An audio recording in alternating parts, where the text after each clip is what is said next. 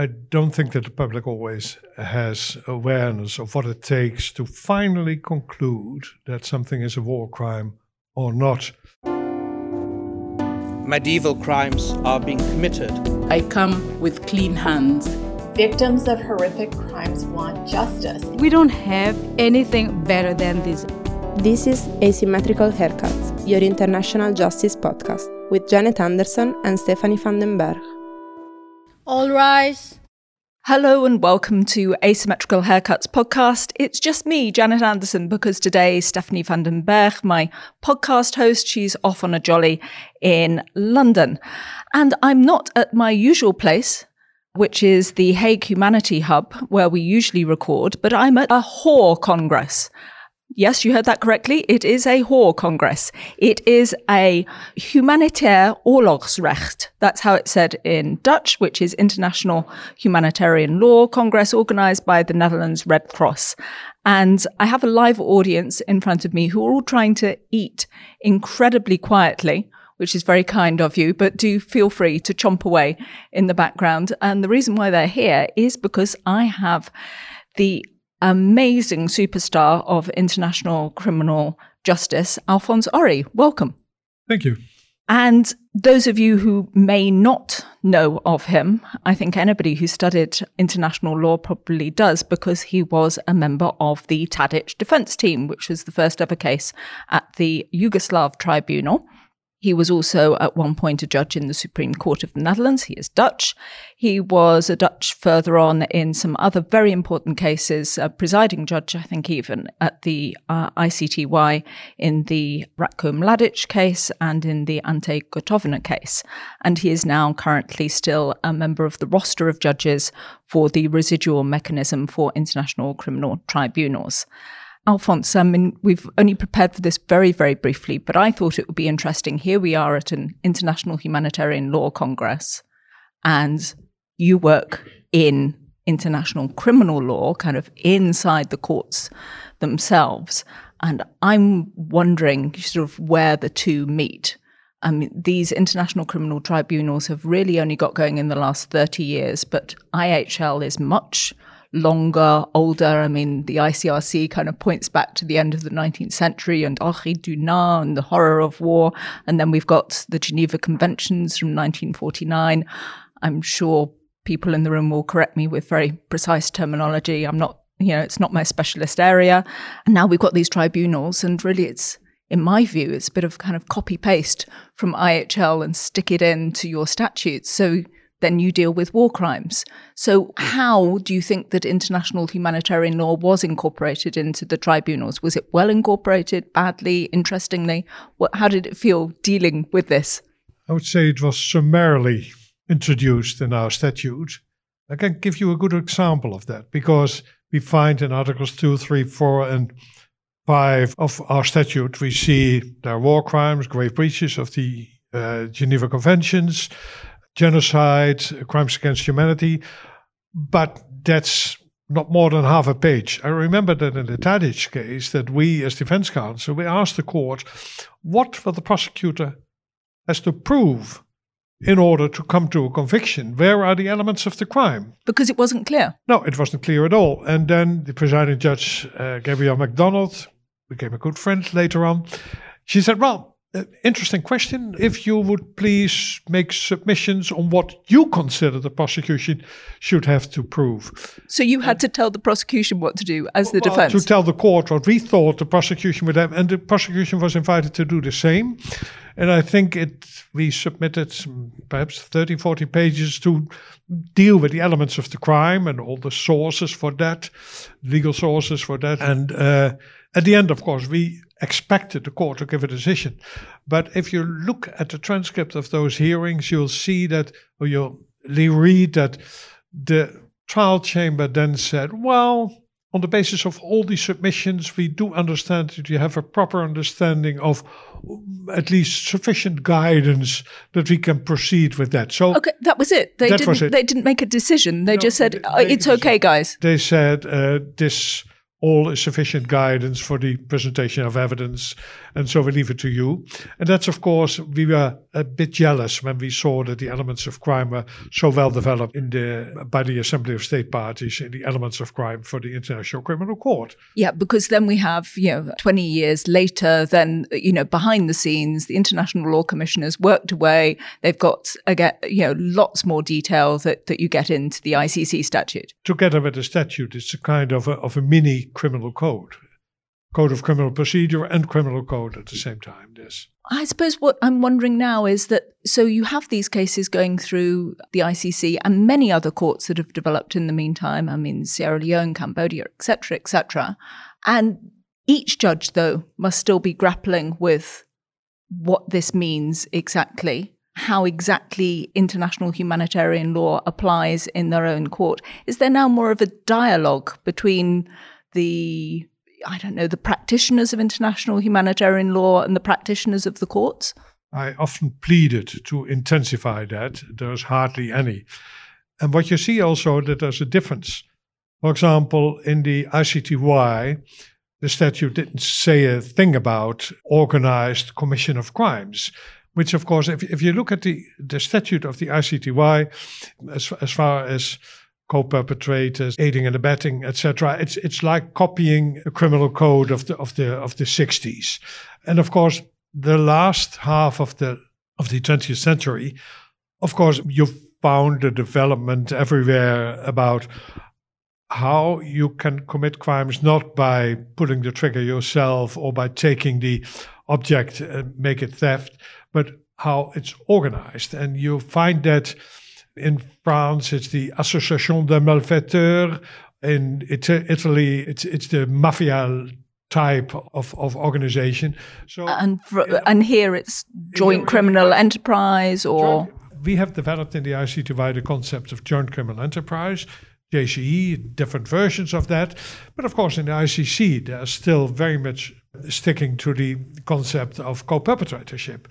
And I think that in 98% of the cases, the outcome will be exactly the same. But you see that there's no standardizing yet on these concepts. And that's, of course, the general part of criminal responsibility, let alone all the details of all the different crimes. And of course, the ICC adds crimes to it, where, of course, we can't change it anymore. By the way, the ICTY doesn't exist anymore. It's only the mechanism now. So we're winding down and don't expect any new developments from us. But of course, one of the issues that came up in the ICC was whether crimes which were perhaps not yet common law crime, whether they could be introduced nevertheless in the statute. Have you got an example of that? No, I don't have them, but there are some new kind of crimes which are not yet part of the customary law. And if they're not part of customary law, can you already introduce them in the statute, yes or no? This is all very technical stuff. And changing the Rome Statute does take a very high degree of buy-in by the states. Yeah. I mean, it takes quite a high percentage to make a change. Yeah, you just need a lot of states to agree to it, and then so it takes time as well. And it's the Assembly of State Parties, which of course is to some extent, they're not only dealing with the elements of crime, but also with the law of procedure.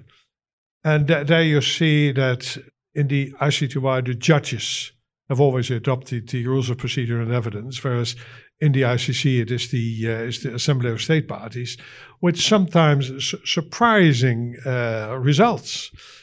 For example, one of the things that struck me very much is that they adopted a rule of procedure that if you had very important state business to deal with at home, that the chamber could decide that you didn't have to appear in court.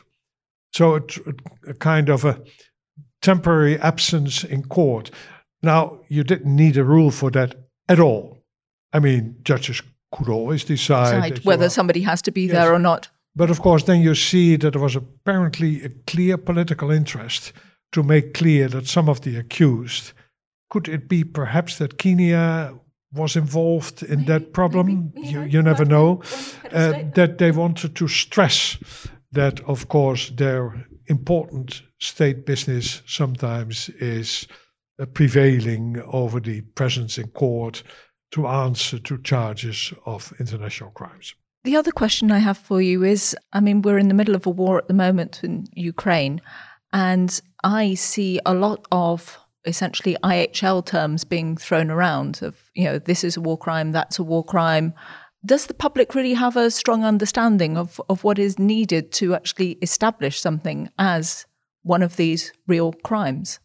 I don't think that the public always has awareness of what it takes to finally conclude that something is a war crime or not.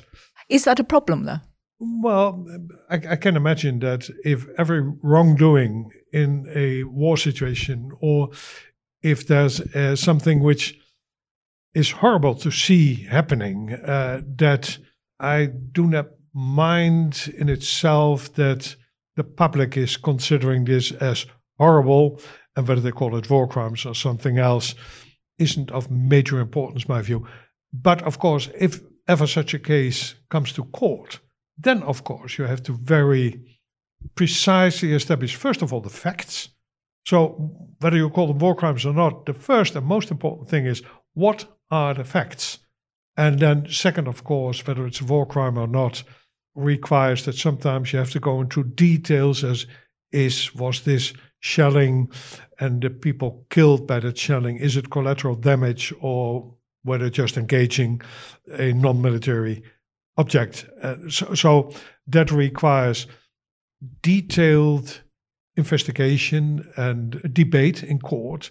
And if that may take you in court 3, 4 or 5 years for one case, I don't blame the public for having watched television to come to their own judgment, which might not be legally very solid. Understood.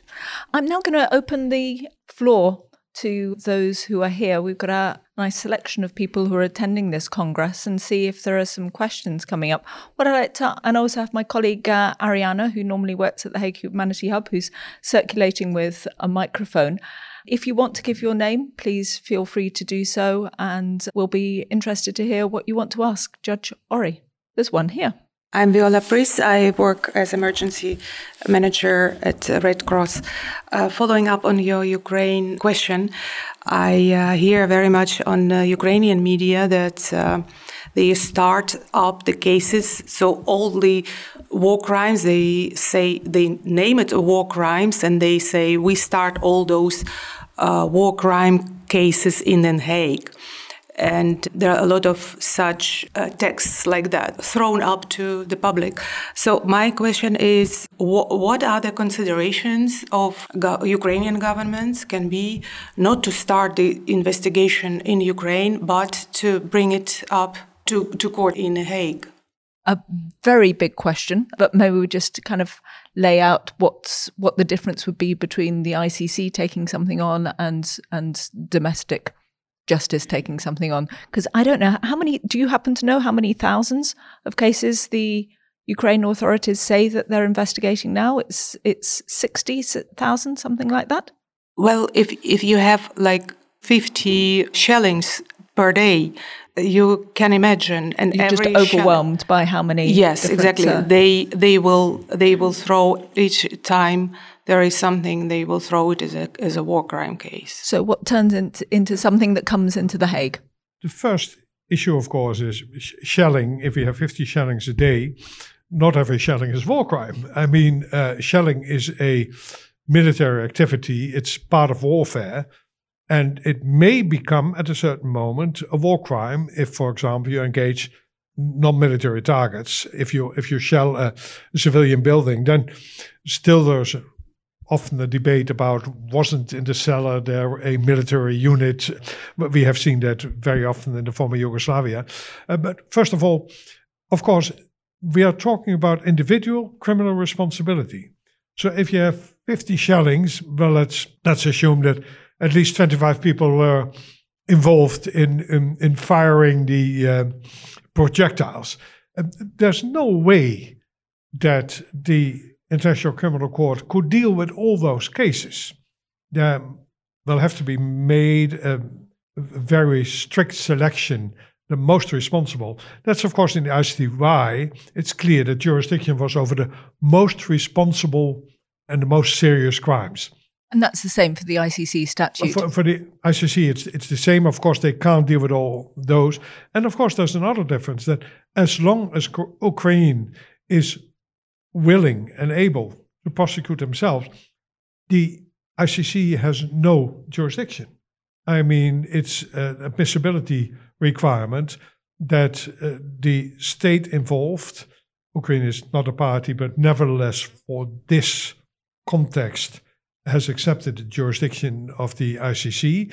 But if they're willing and able to do it themselves, they might get to a stage of a question mark of how able they are, where if they're completely overwhelmed. Then you also have the other states who are involved with the joint investigations, states like Lithuania and Poland, who say they can do some of the work as well. Yes, but that also requires, that depends on the national rules on the jurisdiction. For example, we have discussed this today a bit for the Netherlands. The Netherlands could only exercise jurisdiction if, for example, the perpetrator or the accused is of Dutch nationality, or if he resides in the Netherlands. But we have no jurisdiction to try a case against someone living in Italy who's of Danish nationality. So the transfer of proceedings didn't exist in earlier days, but within Europe, there's now an elaborated system of the transfer of criminal proceedings. But usually it's not, we are too busy, would you please take it over? Usually you need other links to bring a request for the transfer of proceedings to another country. But as we see also in the former Yugoslavia, this is because of the magnitude, the numbers of potential accused, at a certain moment, you'll not be able to deal with all of them. And therefore you have the local courts that have taken over in But also in the local courts. I mean, we see that the most serious crimes in the former Yugoslavia are now dealt with by the state court in Sarajevo, in Bosnia and Herzegovina. But even there, I mean, in such conflicts, easily 2, 3, 5, 10,000 people behave in a way that could be qualified as a war crime, and there's just no capacity to deal with all of that. So you always will have to make a selection, how horrible that may sound. Do you think that the public's expectations kind of get overwhelmed or get made too big when they hear somebody like the ICC prosecutor talking about what he's trying to do? Does, for example, the Ukrainian public get too hopeful? You always have to be very careful not to give people false hope, especially for victims. It also depends a bit on the structure of that tribunal. For example, the Criminal Tribunal for the former Yugoslavia was known for not, in its rules, pay a lot of attention to victims. That's better in the ICC, but at the same time, criminal law and criminal procedure are important, but will almost never satisfy the victims fully. That's not only on the international level, dimensions there are far greater, but also on the domestic level.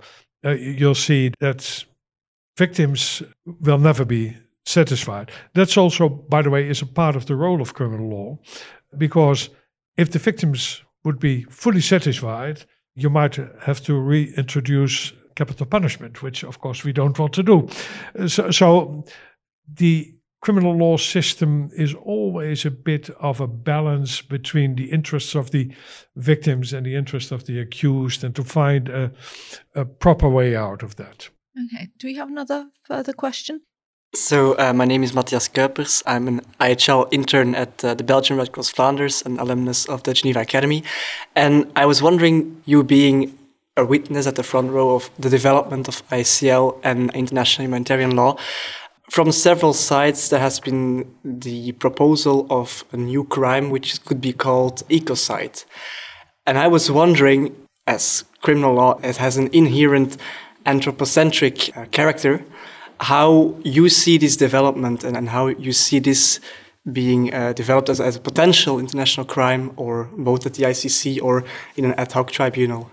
Great question. Thank you very much. We still haven't done a podcast on ecocide, so I'm really sorry about that. So over to you. I think that it's very much promoted also by Philip Sands. I must admit I haven't given it a lot of attention until now. My first concern would be to properly deal with all the existing crimes, and that's not a reason not to think about extending the scope of international criminal law.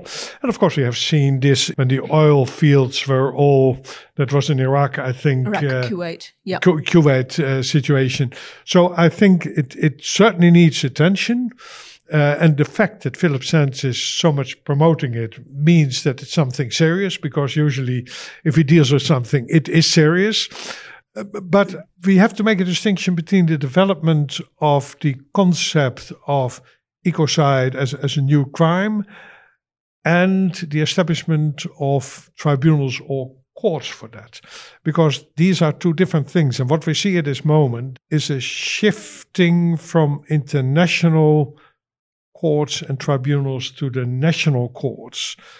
I think under the influence of the tribunals and the international courts that most of the states have now brought their legislation up to date for the war crimes and the crimes against humanity, which was a more or less a neglected area. But we see a huge development in domestic legislation at that level. So it's the development of the law, but whether, also politically, whether you could establish an international court or tribunal for this, you have to ask yourself, where should it come from? Should it be a number of states which have concluded an agreement on that? Security Council, of course, at this moment, the momentum to create new tribunals might not be very strong at this moment in the Security Council. That's an understatement. Yes. That's perhaps part of my profession, to understate if there's no need to say it's stronger, but let's call a spade a spade. There is no way that Russia or China are going to agree to the establishment of new tribunals. And what you see at the same time, that even if there's this paralyzed Security Council, that at least for the other crimes, the war crimes, crimes against humanity, you see that one way or another, it will find its way either to domestic courts or to courts still to be established. And the most important thing is to at least to preserve the evidence.